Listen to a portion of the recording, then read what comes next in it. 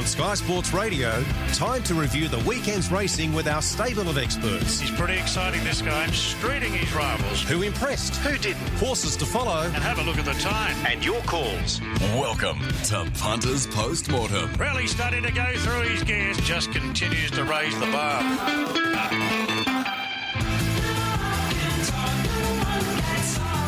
Good morning and welcome to Punters Post Mortem on this Monday. If you've been listening to the boys this morning live from the Stain Hotel there in Manly getting ready for Super Bowl, well, with the next hour, don't worry about the pre-match build-up. Listen to us here on Sky Sports Radio, wherever you are around New South Wales or the ACT. And, of course, if you're listening via the Tab app, hello to you. What a big week we've got here on the airwaves. Of course, we will be doing a bit of travelling this week as the country champs start, and looking forward to being tomorrow morning in Lismore. We'll be live from the racetrack in Lismore tomorrow. Back in Sydney on Wednesday, and we'll start to look at some of the provincial champs and their qualifiers and their particular finals in various destinations that to lead to Randwick. Thursday, we will be in Albury, and then we're looking forward to a massive weekend of racing. Our New South Wales lineup this week, well, we've got, unfortunately, just one meeting today. We don't have Ballina on, just the one meeting at Bathurst today, which we'll preview after Punters Post Mortem. Tomorrow, we're at Hawkesbury. We've got Kensington on Wednesday, a Goulburn meeting on Thursday, 3 meetings Friday, Canterbury Friday night, Tamworth and Taree, and on Saturday we've got to Lismore, Newcastle and Royal Randwick, where we've got the Expressway, the Apollo, the Lightfingers, the Triscay, as well as feature racing south of the border. So good horses back. We saw plenty of good horses on the weekend. Our panel today, Ron Dufficy and Luke Marlow. They're going to go through and discuss with me and you what they thought of some of the weekend's racing. You can get involved with the show on 13 53 53. So give us a call, or you can get involved in the text line 0419 767 272. And I'll say good morning to Duff. We've already heard him chat to the Big Sports Breakfast boys. Great to have you back for a big 2024, Ron. Yeah, and a good meeting to come back to analyse as well. I thought there was some terrific horses on show there on Saturday, Dave. Caballas out. Well, he really stood up to the mark there in what looked to be a very strong race on paper. I know they're only first up early in their preparations, and the rough hope he caught him on the hop, but he still did the job and did it in fine style. And obviously the Millennium added a lot of interest to the program as well. So, and it's this Bjorn Baker show again for sure. Certainly was. Bjorn, who's come to the fire this late part of the summer. Luke Marlow joins us as well. Good morning, Luke. Good racing. Well, it has been good racing all weekend. I know you called Friday night. We had some good races there, albeit small fields, but some great racing Saturday, as Duff alluded to. Yeah, absolutely, DS. Good morning to you. Morning, Duff. And good morning, everyone. It was good racing on the weekend. Enjoyed just watching at home, taking it all in, and doing a little bit of review of the data this morning to just sort of see how it all lines up with the eye. And yeah, I think we've got some horses to follow going forward. One thing I love, Dave, is always the interaction with the show and the accountability that our listeners hold us to. And I've got a bone to pick with you, DS. Right. I'll just read this text message out. Dave Stanley, 10 tips on Saturday in the Sydney Morning Herald. One winner. For 2 short-priced winners. Yes. Poor effort again, that one from Gary. So, DS, what's going on, mate? We're coming into Carnival and you're out of form. What's happening? Well, I'm just trying to get the bad form out of play early. But my POT and CHS and 4765 and all them, they're all good. So don't worry about that. But no, look, it's a bit of fun. The one thing I will say about doing the form, and you boys can attest to this. Actually, I'll ask this to you, Ron. You've been doing form for a long, long time. Do you prefer doing form in these type of races with these really good horses where you maybe have multiple chances, or do you prefer your midweeks or your maidens elsewhere where you can sort of narrow the field down and have a bigger bet on one? What do you prefer doing? Everyone's different. I know punters that just concentrate on maidens, would you believe? And they have a lot of success doing that. But I prefer doing good form on good horses who usually run to form, rather than that midweek form coming from everywhere. Look, to tell you the truth, I really don't bet a lot during the week. Saturday's my punting day, unless there's something to jump out. But I mean, as far as getting into a whole card, and rather than dissecting a few races midweek, I might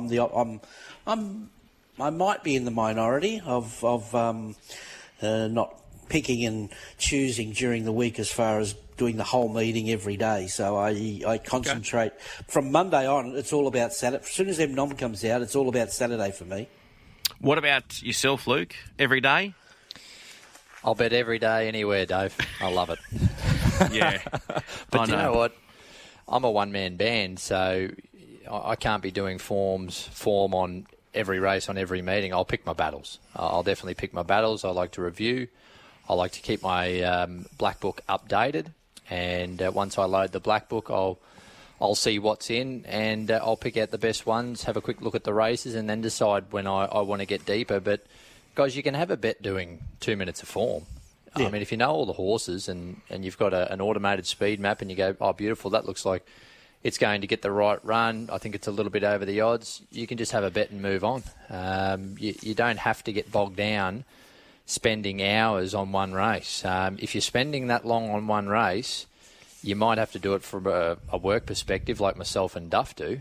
We've got to do all races for Randwick of a Saturday for our jobs, but for the punt, if you're getting bogged down and spending a lot of time on one race and trying really hard and you still can't find a bet after a while, maybe it's just best to move on, because then you're reaching for the wrong one, as we've all done from time to time. But I certainly am a little bit time poor with obviously a full-time job. So when it comes to you get that hour or 2 hours to do your form, you've got to utilise that time to the best of your ability. And a lot of people are in the same boat, Dave. I mean, most of our audience this morning are people who would work full-time and just enjoy a punt as an enjoyment factor, and they don't have a lot of time to get stuck into the form. So you might follow an analyst that you like and appreciate, or you might just have to do what I've said, use your time pretty wisely when you get a second to do the form, because we're all busy, aren't we? 100%. That's what I put it down to, Gary. One thing I love about Gary, he texts it every week. And he loves the spray, Gary. He loves Gary's it. all right. He's part of the family. No. He's a good man. He's a part of the family, because he does love a spray, though, DS. He keeps us honest. But I have said this. So Duff, we've got this text to Gary from Wadalba, who always messages the Big Sports Breakfast boys, and obviously it's hard to understand how people feel just through text.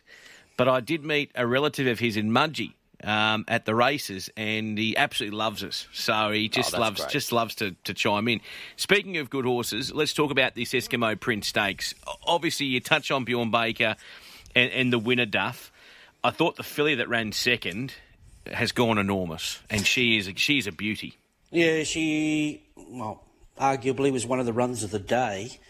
Considering circumstances, I don't think they propped up a little bit there up front. It was a bit of a sprint home, and she had to go back to last and make up that ground, making a long sustained run.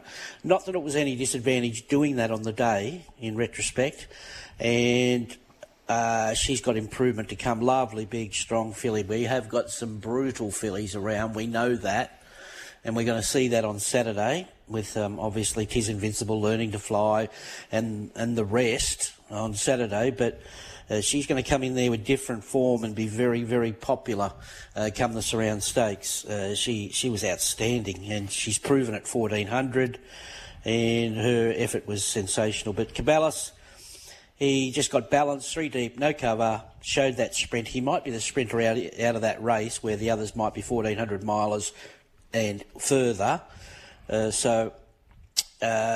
Caballas, great. Macarena, run of the race, arguably. NCAP, Mr. Consistency, he's there chipping at their heels, all preparation.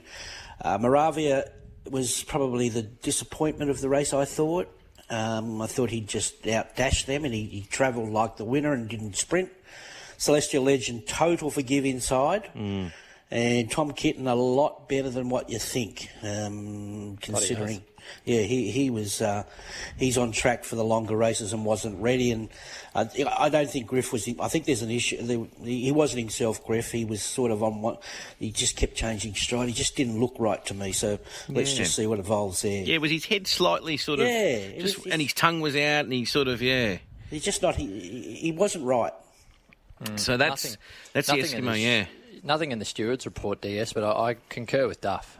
He's too good a horse to run that bad. I mean, clearly something was not sweet with him, and he's just in the right stable to rebound. I think he's a bit of a freak mar, so I think he can turn him around. I think Duff's covered off the race really well, but Can we elaborate on the track a bit more, Duff?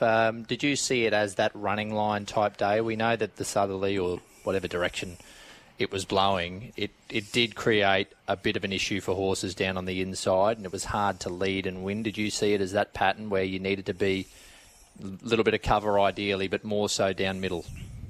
Oh, no doubt. I think it was obvious. I don't think we had a leader win all day, which is rare. We had a lot of swoopers out wide. The crown of the track. When we get rain on the day, the first place to dry is the crown of the track, and the smart jockeys, your Collets, whatever, they assess it early. You know, they and then it's follow the leader after that. So I thought, just looking at the replays, a lot of those horses dashed on the inside, and then it's like they hit quicksand. And they didn't run through the line, and there was a heap of them. So, considering when you do your form after the meeting rather than on the day, assessing each race as we go along, I thought a horse like Embassy was the only horse to give a kick on the inside. So I thought there's merit in that 2-year-old's performance. So I'm not saying he's top level Golden Slipper class, but he'll be hard to beat next time as far as if you want to play the perceived. Some people don't take a lot of notice of the bias, but my perceived bias, Embassy was a good run in race 2, considering he was one of the only horses to do anything early, and you can't blame them early staying on the fence in a 1,000-metre race. But after that, it was just a no-go zone. Now, Duff, you run the show on Sky Thoroughbred Central, all right? Yeah. You've got the power. I sat at home on Saturday. It was a rare Saturday to be at home and watching Sky Thoroughbred Central. There needs to be one change. Mm-hmm. Straight as they hit the line, we cut to the owners celebrating. Yes. I love the fact that we can have that vision of the owners, but in a race like that, I'd love to see the horses be followed, like a Tom Kitten, etc. I know we can pick it up on Stewart's vision and whatnot, if you go searching for it. But geez, it'd be good live to just see those horses go maybe an extra furlong past the post. Then we cut to some celebrations because it cuts off straight away. And if you're sort of looking for one sneaky one that's in behind, like a Tom Kitten wanting to warm up or whatnot, we cut straight to the cheering, and then we cut back to a single shot of the winner. Can we get that changed up at the next meeting? Can you say stick with these horses just for a bit over the carnival? Yep, we can bring that up. I didn't realise that because I've got live vision in front of me and I see it all. So, I agree with that. I like to see the run on at least till we get to the last horse, and then show you all your fluff after that. So, well, Dave, don't get me started on the country barrier trials. Dead set. They hit the line, and next minute they just cut to a replay of them running down the straight. I mean, yeah, that's another one where you'd love to see the horses move through the line, particularly at the trials.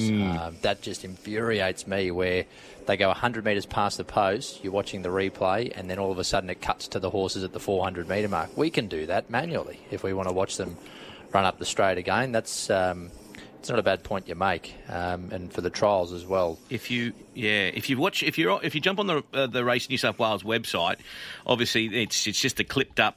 What basically it's the clipped up piece of vision that obviously comes from presentation at Sky Thoroughbred Central, and you can see once they go across the line there, straight away we'll cut to an owner's shot, which I think's great because at the end of the day, if the owners aren't all there paying, it's one big ecosystem. But I just reckon we move it a little bit, maybe even add an extra 10 seconds onto it, just so we can watch those horses go past. Doesn't have to. Obviously, it's not going to be for every race. We're going to find one, but just with that Tom Kitten, I felt like he was really warming up late, like you've alluded to, Duff, and he was very strong past the post. And they're the ones that sort of just catch your eye. So half the owners they swing to are the second and third place. That's right. They haven't got the right. That's right. I've noticed that, and you see a few people going, "Oh, geez," but. It was a good win by Cavalis. What about, just before we move to our first caller, Mark's on the line, who does want to talk about Tom Kitten. I've got to give a rap to Derby Racing. I mean, I know that this was bought an ex-Chris Waller horse and you've got to pay a bit of money for it, but they just can't seem to put a foot wrong, Duff. Unbelievable. They've had a go. So it wasn't that long ago. It might be long ago, but I remember they were syndicating horses for 20 and 30 grand. That was about it. But, they're playing a bigger game now, and they're big players, and they're having a lot of success picking and choosing the right horses. And Bjorn's doing they got horses everywhere, but Bjorn's doing a great job for them at the moment and getting great results. That's it's a bit of having a go when you pay $315,000 for a tried horse from Chris Waller. Obviously, they didn't think he was going to make a Group 1 stallion, and he still mightn't, but he's given himself an opportunity because he's still a colt and he's won a group race now. And if he snags a Group 1, well, he doesn't really have to. He's got a lovely little sprinting pedigree and he's well bred. So they're giving themselves a big lottery ticket there, and they've nearly got their money back.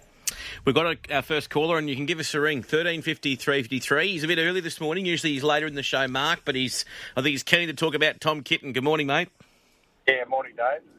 Yeah, Duff, I heard you say he was better than he thought. I thought he was one of the runs of the day, the big cat. Where's he go? 1,400 into the Randwick Guineas, Roseville Guineas? Unbeatable. Yeah, he's, I'd say that'd be the go in the mile, and who knows, he might even have a go at a derby. I don't know whether they want to go that far, but he could well be a really good derby type, and everything's on the table for a horse like him if he can just continue that progression and improvement. And we know he can run 2,000 metres, and he gives every opportunity, every indication that he can run further. Yeah, as Dave said, you want to see him run through the line. I visualised him running through the line. Thought he was strong late. Yeah, the market and the yard and the market said he wasn't there on the day as far as wound up and sharp. So that was just like a barrier trial for him, a start-off race. And I think, yeah, you're right. They got more than a pass mark. All right, thanks, boys. Beautiful, Mark. Thanks for your call. Let's go to this English Millennium.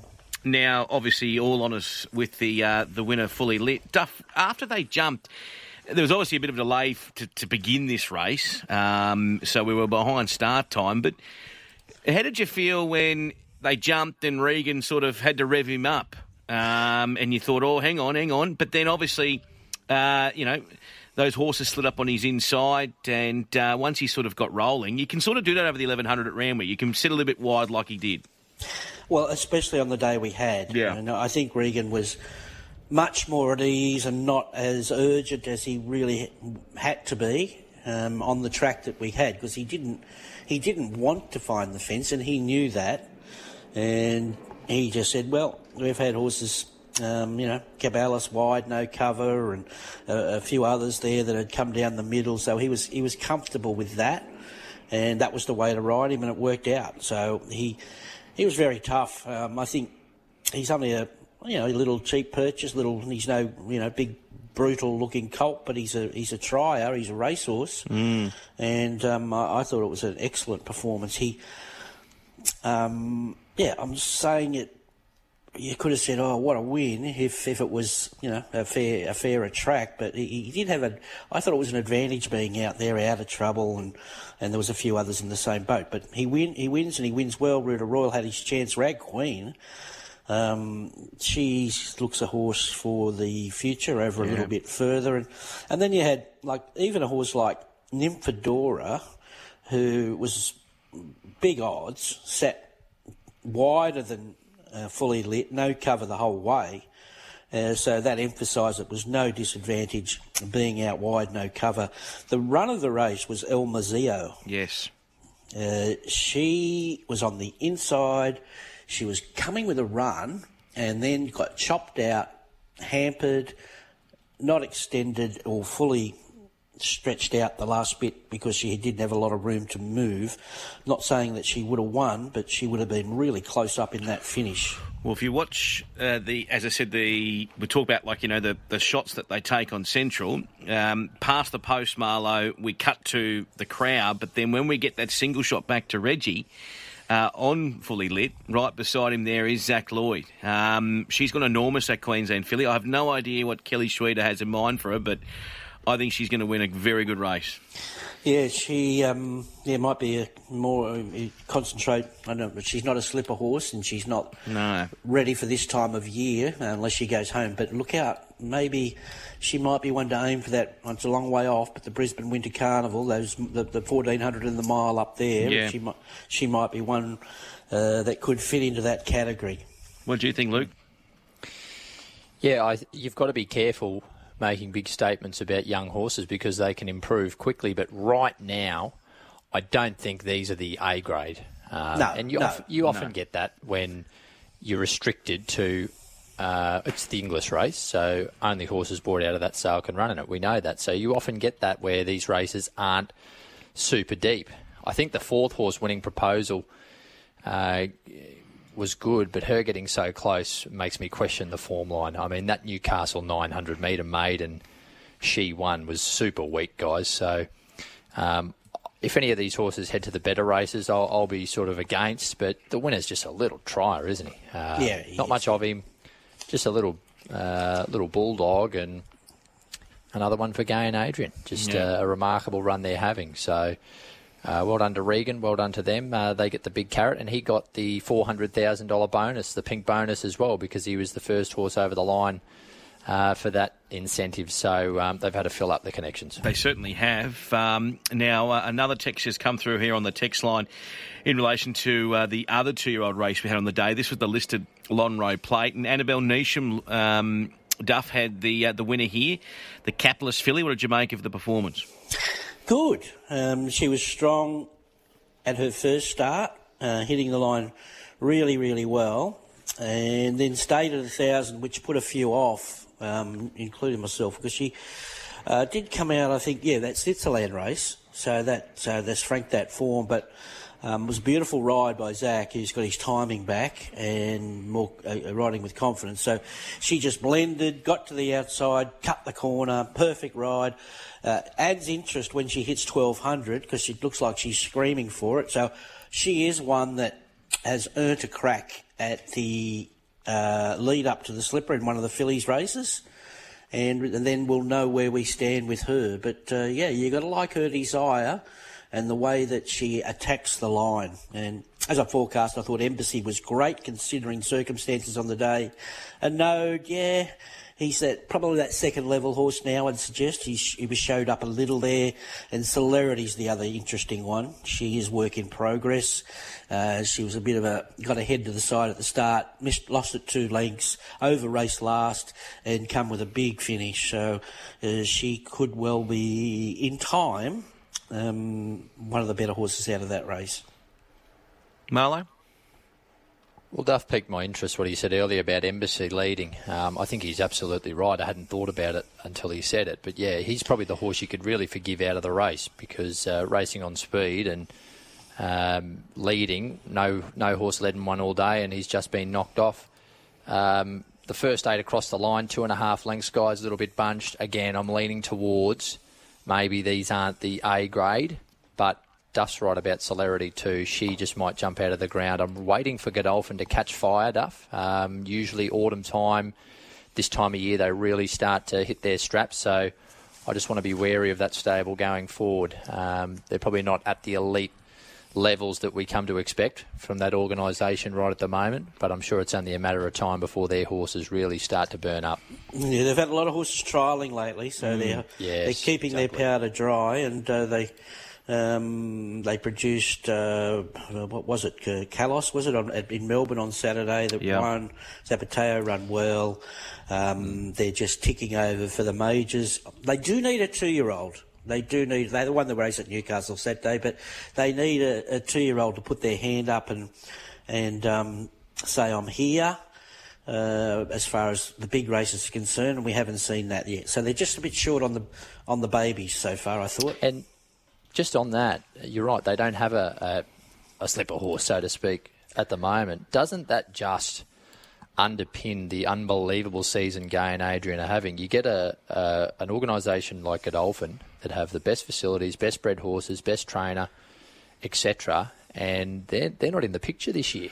Such is the dominance of Gay and Adrian. It's just been absolutely amazing. We keep saying it, but I think we need to because I don't think we'll see this again.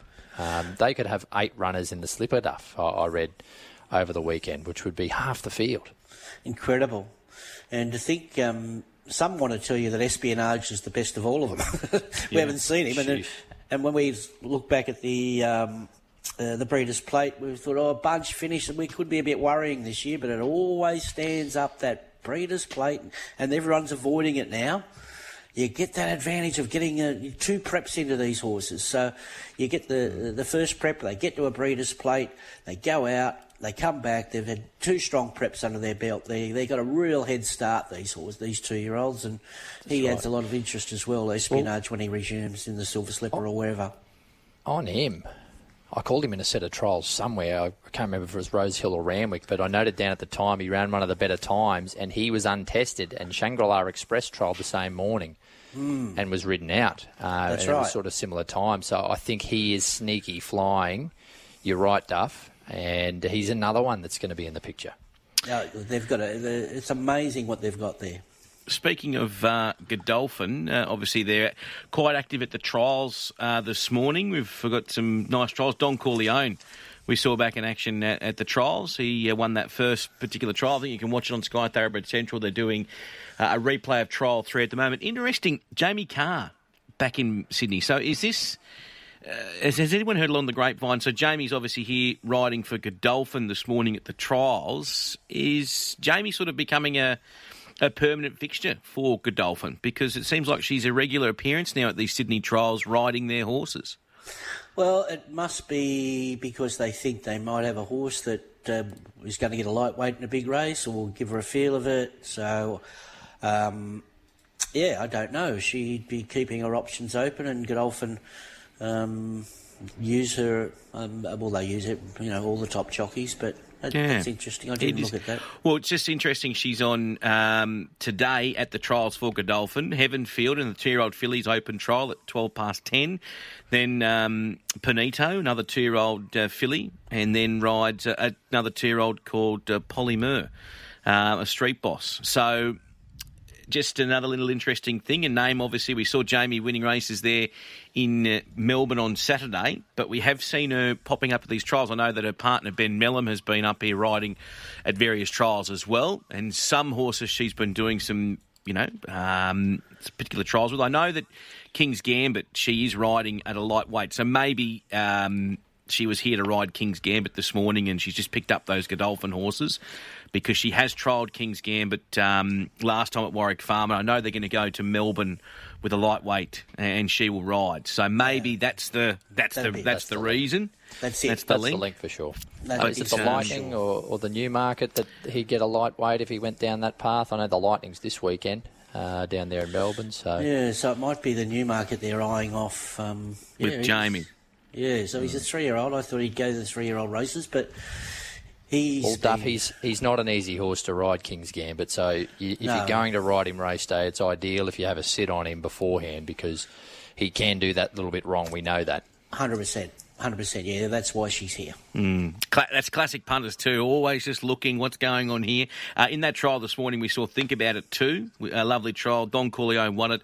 Marzu in that trial, Argentia for Joe Pride, Madame Pomeroy. So it was a really nice trial. Corniche for James Cummings, Hinge for Waller, and Coal Crusher went around as well. So some nice trials this morning, and these are just some of the trials we're going to see. A text on the text line here before we get to a quick break, gents. It is about the highway on the weekend. Now, I start a tour tomorrow across New South Wales about the country championships. We're going to see, obviously, various finals for each of those districts in locations. A lot of good horses are going to be headed towards them. What do we make of Atmospheric Rock down that outside? And I want to get a comment from you on Rapidash. A good mate of mine has a share in Rapidash, well, his old man does, and just didn't get the luck on the turn. He's heading towards that Tamworth qualifier. What do we make of the highway? I might ask you first, Luke, and then we'll go to Duff. Yeah, I was on it, Dave, Rapidash. I think it's a forgive run, squeezed up a few times in the straight, just didn't fully get that momentum that she would have liked. So I'm happy to say that we can not drop off there. I thought it was a pretty strong highway going into the race, but I was left a bit flat with a few performances, but I mean, Melody again, she was disappointing. I expected a little bit more there. Winner went well, didn't he? Atmospheric Rock, he might try and get into country championships. But as far as horses to follow, I just thought that for me, the personal way I'll handle it is Rapidash or Forgive, and maybe look to back her in that Tamworth race on a fair track. And I thought that Super Norwest didn't do a bad job. I know it had a lightweight, but it sort of came up the inside and it was big odds. So those are a couple. Duff, how did you see it? Winner was pretty impressive, wasn't he? Yeah, it was his race. He was, I couldn't believe the price they bet, $8.50 in a race like that, considering his profile. So he needed a big win like that, and he just launched on them in the right part of the track, got the speed to suit up front, and just has earned his crack at probably the Maruya heat.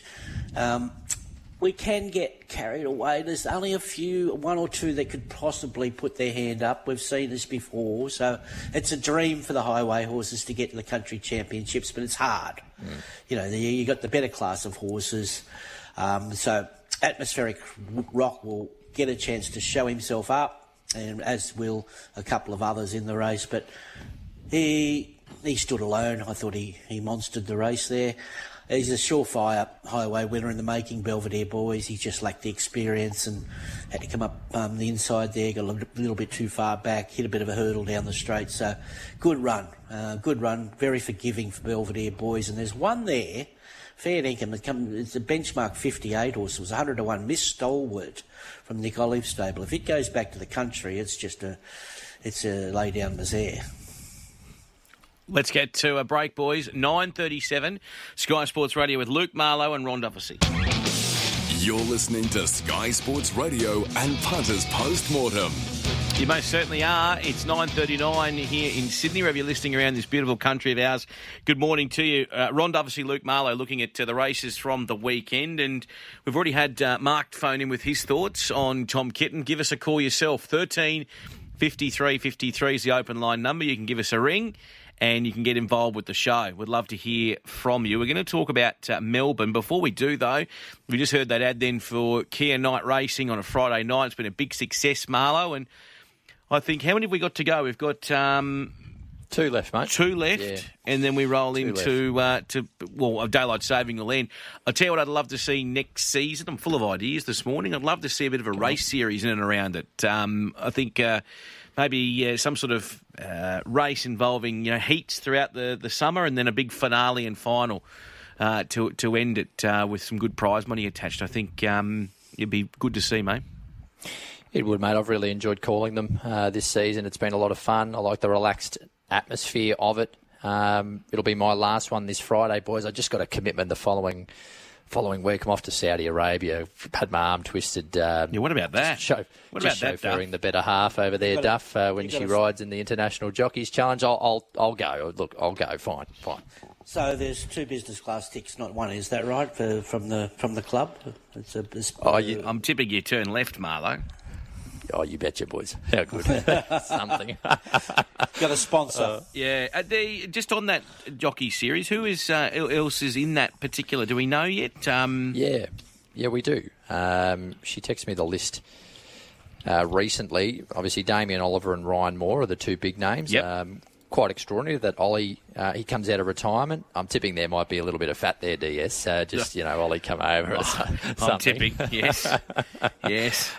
And they're jockeys from all over. So Europe, Italy, France. I'm just struggling to find the list of names. I think we've got here I'll get back Maxine Guillon, Japan's Ryushi Saki. So he, of course, found a lot of trouble that day in the Hong Kong Cup, that horse we're on. Thank you very much, Ryushi. Loving your work. We've got, obviously, Alicia. Now, who's she representing, New Zealand or Australia? Do we know this? Looks like New Zealand. She is representing New Zealand. Okay. Hurts a bit, but it is what it is. Jeez. All right. I reckon she'd secretly be happy about that. And, of course, you've had to watch all that unfold on Sky Racing. That's Feb 23, that International Jockeys Challenge. 7 men, 7 women from all across the world. And, of course, then they've got the big Saudi Cup on as the weekend unfolds. Now, in Melbourne, we had the CF4 Stakes. It was Group 1. And as Middo said to you, a long way down the straight, you were thinking, is this horse going to get there, Mr. Brightside? Before we get your thoughts, Duff, here's what the jocks had to say. Mark Zara, Pericles. He went like he really needed the run today. Jamie Carr, Ayrton. He ran well. I think he ran up to his best. There was just a lot of pressure up in front and brought him off the bridle early. Damien Lane, V8. He ran super. He was very honest. Unfortunately, the horse I was following just let Prodigy and Buffalo River get away from us on the corner, so I had to get out after him earlier than I would have liked. He just peaked on his run at the 150, and then obviously Mr. Brightside was too good for all of us late, but I thought he was a really good run and for his first go in that company. Celine Gaudray, Buffalo River. Yeah, look, that's definitely one of his best runs. It was good having Pride of Jenny being a bunny there, but no, very happy with him. Blake Shin, Munamek. Look, Munamek ran super. He just had to go back too far from 9 of 9. When they're running a brutal tempo, it's hard to make that ground, giving these great horses that big a start. But he chased valiantly. Good effort. Mick D, a tissue. Yeah, she never really felt comfortable at all the whole way. She struggled to maintain the bridle and tried to hold the back of the winner early, and then just she struggled from then on. So see how she pulls up. Steve Parnham, Bustler. The pace was pretty strong, and then they went quick again from the 800. It just really got us out of our ability to travel. He probably needs to just get over a bit more ground where he can be more comfortable. That was some of the beaten jocks. Craig Williams, of course, caught up about Mr. Brightside with the Racing.com team and on Channel 7 and had a big chat with them. What a horse. Just brilliant. Duff, you alluded to he gets in that champion category. I mean, he's had the 15 wins now, nearly 12 million in prize money. I just love it that he's done it at handicap and he's done it at weight for age. And that, to me, is a big, that's when you can start talking about the elite, when they can do it both. No doubt. Any horse that can win 2 Doncasters is a start. So, and then he wins that All-Star Mile that's just produced the trifecta in the Doncaster afterwards. And his overall record, he's just a winning machine. Like, he's won 50% of runs at the top level. So he is just, I won't say he doesn't get the credit he deserves, but he should get more. He's just to do what he's done, and that Cox Plate that time, he just nosed out there and all the way through. He's just been a star. He just won everything. Always tries his heart out, Marlow. That's what you just want in a horse, isn't it? Oh, spot on, DS. And do you know what, guys? I've worked out a solution. It's taken me 30 years, but I've worked out a solution to the champion debate. You know how you do it? It's so easy, Duff. You just add a new category. And the new category is you got the Immortals, Winx Black Caviar. You can add another one if you like. The absolute cream of the crop. And then you have heaps of champions. You could do it that way. That's how I could handle it, Duff. Look, might be a bit lame, but there's an idea. People will want to argue all day about champions to you, so my champion may not be your champion. So I'm allowed to think it's a champion. You do not have to agree, but why argue with me? If I think it's a champion, so be it. If someone else doesn't think he is, so be it. Let them have their elite champions. I like to have my little champions each couple of years. I don't like to judge. See, I think you're softening up. You've got all of them now. You love them all. You get these little boyfriends and girlfriends. Yeah, exactly. And you want to have them all, Duff. I get it. I think that, I think personally, boys, and correct me if you think I'm wrong, that's the best part about our game, and I'm wrong plenty of times, but he has to be, especially with no alligator blood anymore, he has to be the best weight for age middle distance horse in the country. No doubt, unless the 3-year-old puts their hand up. So what about Fangirl? You got him ahead of Fangirl, DS? Even though she beat him in the King Charles, I'll say yes. Yes, because of and I know she was stiff in the Cox Plate. Yeah, she did. She did own him that day. You won't have me back on this show. I just love throwing a spanner into the works and putting some pressure on the big fella. But I would say, well, what she's had, she's won the 7 races, 7.3 million. I'll say he's better. But happy to be proven wrong. And that's the beauty of it. Yeah, it's a. Well, put it this way: if we're said. like your Australian Open, if you talk about it this way, like your Australian Open, Djokovic is number one seed. He might not be, but when you have Federer and Nadal, how do you have number one seed? Well, I'd say he's the number one seed. If I was sorting out the draw, he'd be number one. Happy for it to be changed in the future, but right now he has to be number one. Do you agree with that? Yeah, I do. And at the end of the day, does it really matter? I mean, for the connections of the horse, I'm tipping they'd think he's a champion, wouldn't they? And as Duff made the point, it's just a matter of opinion, and it's just some fun discussion to throw around the bar or the lounge room when you're having a talk about these horses, I think. He's got champion qualities like a lot of horses, the top horses. You get champion qualities, but he's the champion of his time. I still reckon. I still thought he'd won the Cox Plate that day. That Shadow. I thought, here we go, we've got it, and that was shattered. Romantic Warrior, mate. It was just J-Mac. It was just J-Mac that beat him, mate. One of the best rides in a Group 1 you'll ever see. Just J-Mac putting another wing on the mansion at Vaucluse. Mark's on the line now. Morning, Mark. G'day, Dave. G'day, Luke. G'day, Duff. Wanted to ask about Bookabana, Duff. You spoke to Matthew Dunn on Saturday morning. I know he's got a bit of opinion about it, to the extent that he doesn't know whether it's probably a bit better than a Kosciuszko. I've always loved the horse, especially when he first started Sydney after winning a maiden up at Brisbane. And to me, watching it by the eye on Saturday, the horse of Gollan's that led the race on a slow tempo, and he was giving it 4 lengths and a couple of kilos in the way he attacked the line. I'm just wondering, where do you think this horse could run? Is he a chance to run a race with no weight in a Stradbroke with 51 kilos and go through the Fred Best to get in that race? So we're talking about Matt Dunn's horse, Bookabana? Matt was very highly spoken with us on Saturday morning. He said, could be my best horse, or is my best horse, Nelly, he said.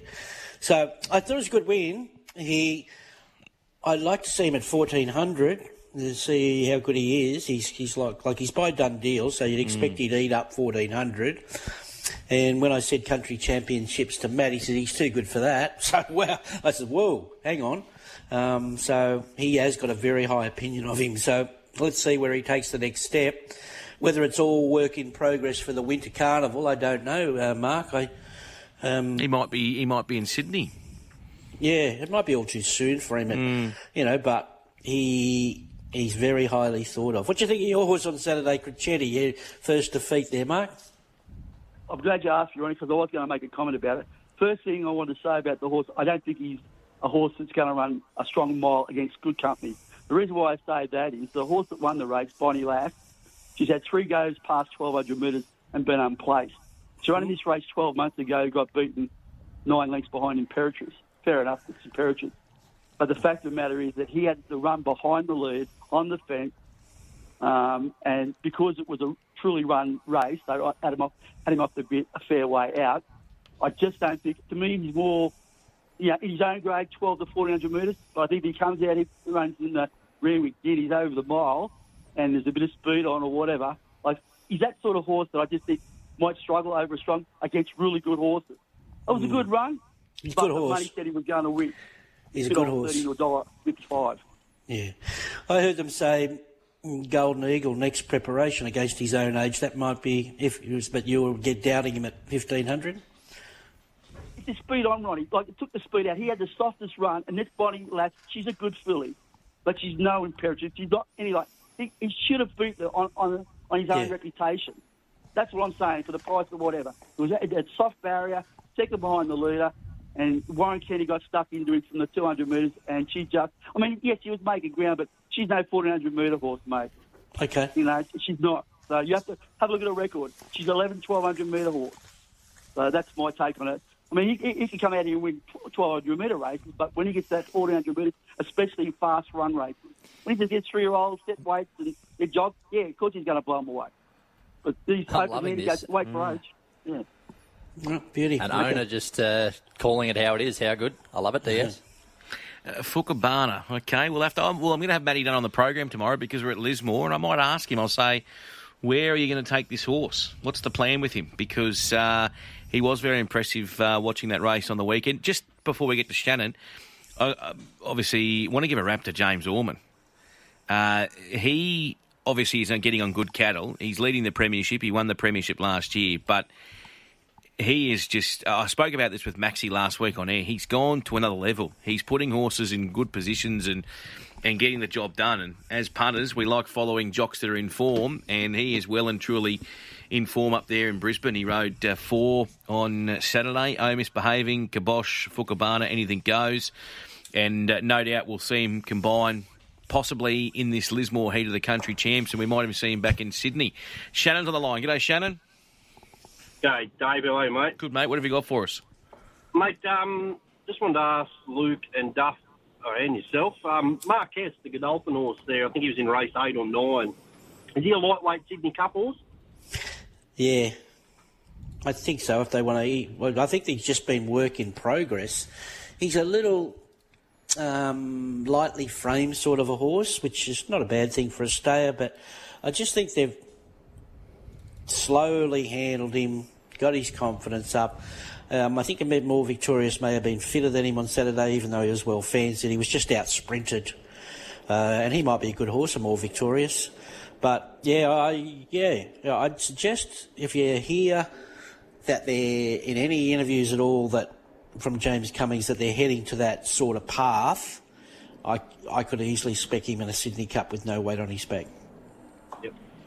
Perfect. Not a bad shout, Shannon. I think the thing that signifies that they think he is a stayer is the fact that this preparation, no 1400, no mucking around, straight to the mile first up. So you know that they think that he does have that staying promise. And it was just the tempo, and like Duff said, his lack of turn of foot that worked against him on the weekend. The more Victorious went out well below average, and he just had the better dash, and he was the fit horse on the day. But, yeah, certainly wouldn't be dropping off Marquez.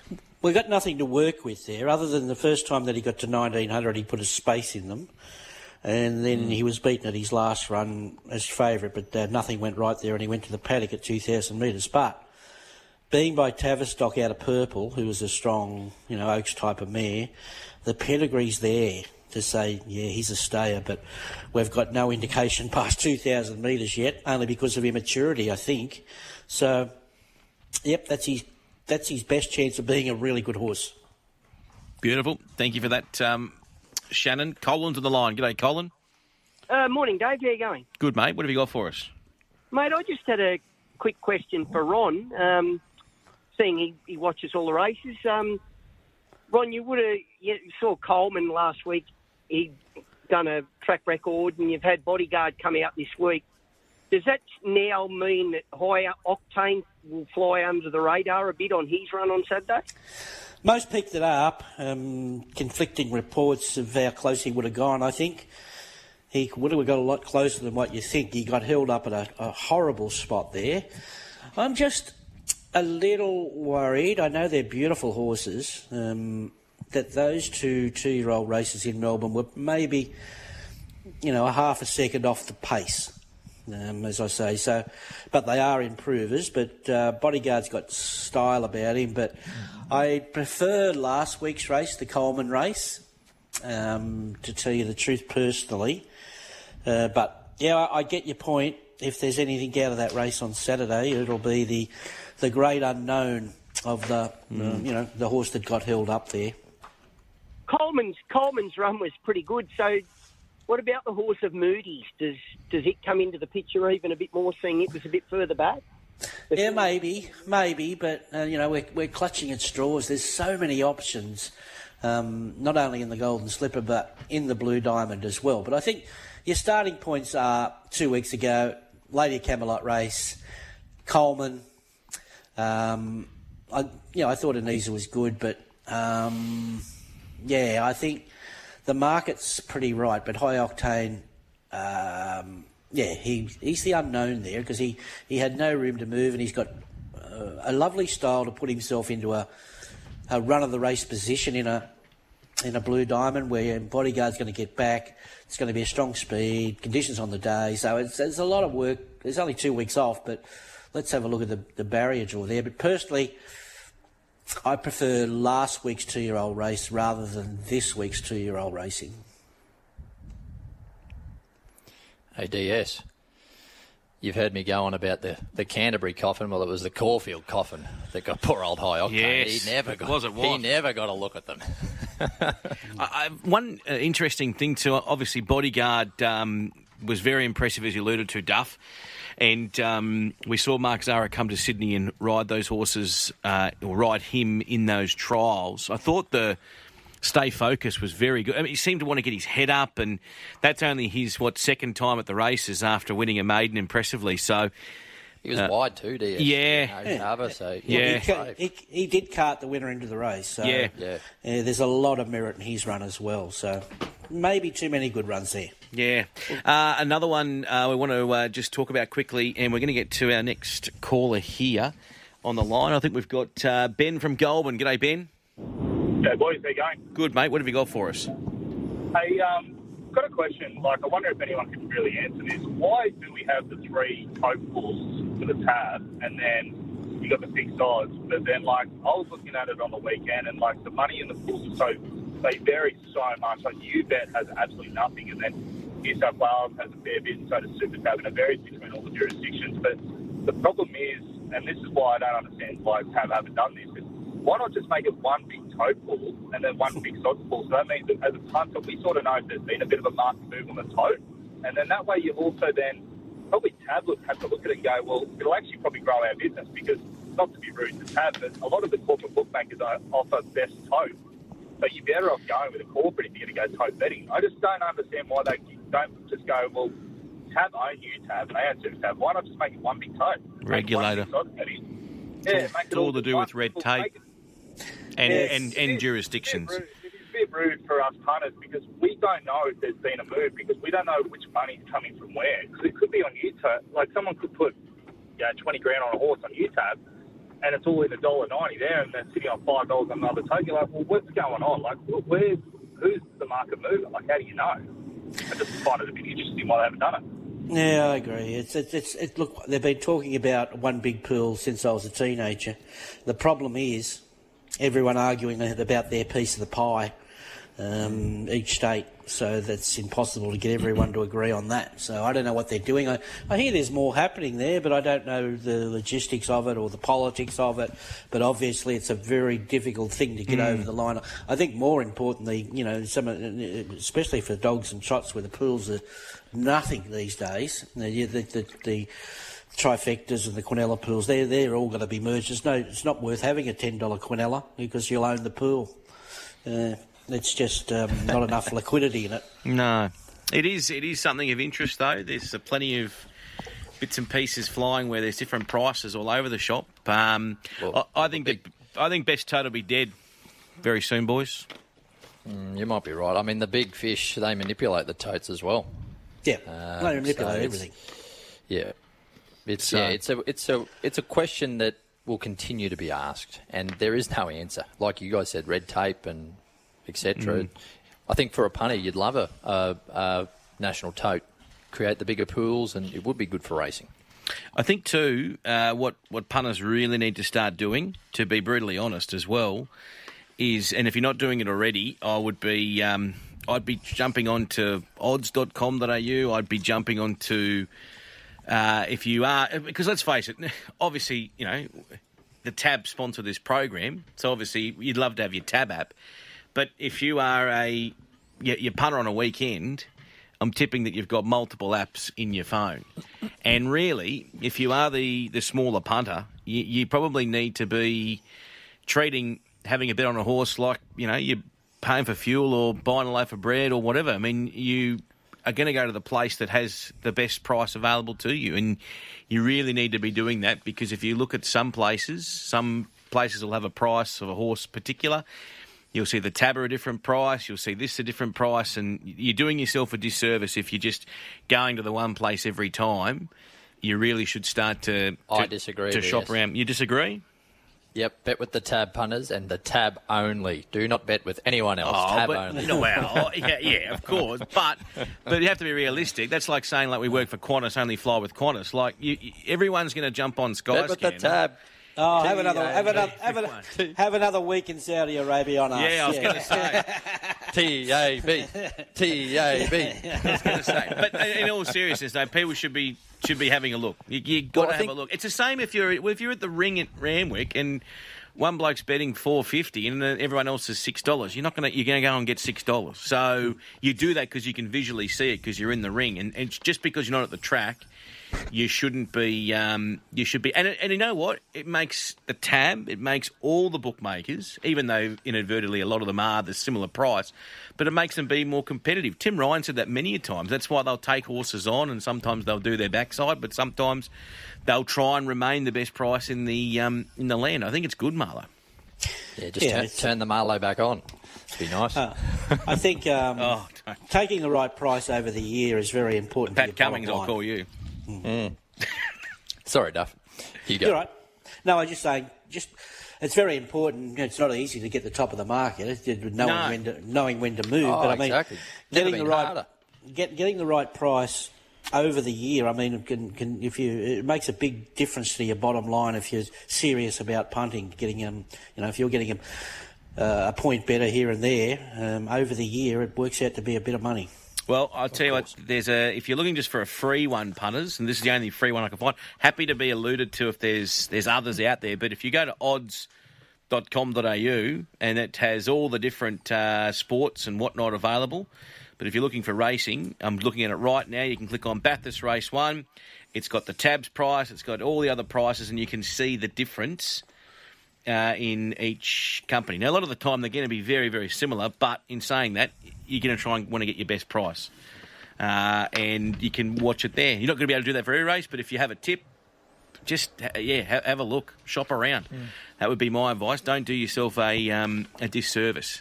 Now, what about horses to follow? What have we got from the meeting on the weekend, Duff?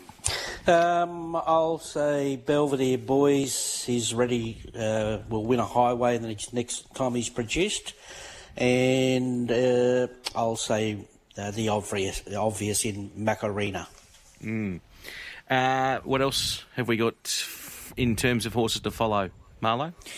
Well, the race Macarena comes out of that Eskimo Prince DS. I'm just looking further back, and Big Tom. I loved his return. 1200's too short. Wait for him to get to a mile, punters. I think follow him all preparation, because even if they do roll the dice out to a Derby trip, he might just be able to win that on Class 2. I think he's in for a big prep, and I think he'll win another Group 1 this time in. So Tom Kitten is my horse to follow. And just doing the tapes for Melbourne this morning, I thought Moesha, M-O-E-S-H-A, one of Moody's. It returned well down on the inside, which they were wanting. Yeah, it did, Duff. And they were wanting to get off the inside late in the day there at Caulfield. So I gave that an extra tick, the fact it came up the inside and it was held up at a few stages so you could follow it. And Dave, you know I love a bit of Wild West mail. For our punters, I've got one at Geraldton today. Race 6, number 3, Hammer Mill. And maybe just have a saver on the 9, Mystic Love. Bit of Wild West mail for your Monday. How Wild West. Well, hang on. What race? Race 6, number 3, Hammer Mill, and a little saver on the 9, Mystic Love. 370 currently with the tab. 370 for Hammer Mill. Troy Turner on board. Right. Just go the Hammer DS. What's the weather like that over there? It'll be fine. It's always fine and hot. I like it. There you go. Duffy's he does his form over there in the west. Goes all right. Hammer Mill. I've had one bet at Geraldton in my life for a 6-length winner, and Grant Williams tipped us one more in Perth and got us out of trouble. And it's a great spot to have a bet. When the money's on with that stable, they just win. Grant Nalana, up they go. Have a good day, gentlemen. Enjoy your Monday, whatever you might be doing, if you're watching the Super Bowl or just reviewing the weekend, and hopefully back plenty of winners this week. See you guys. Boys.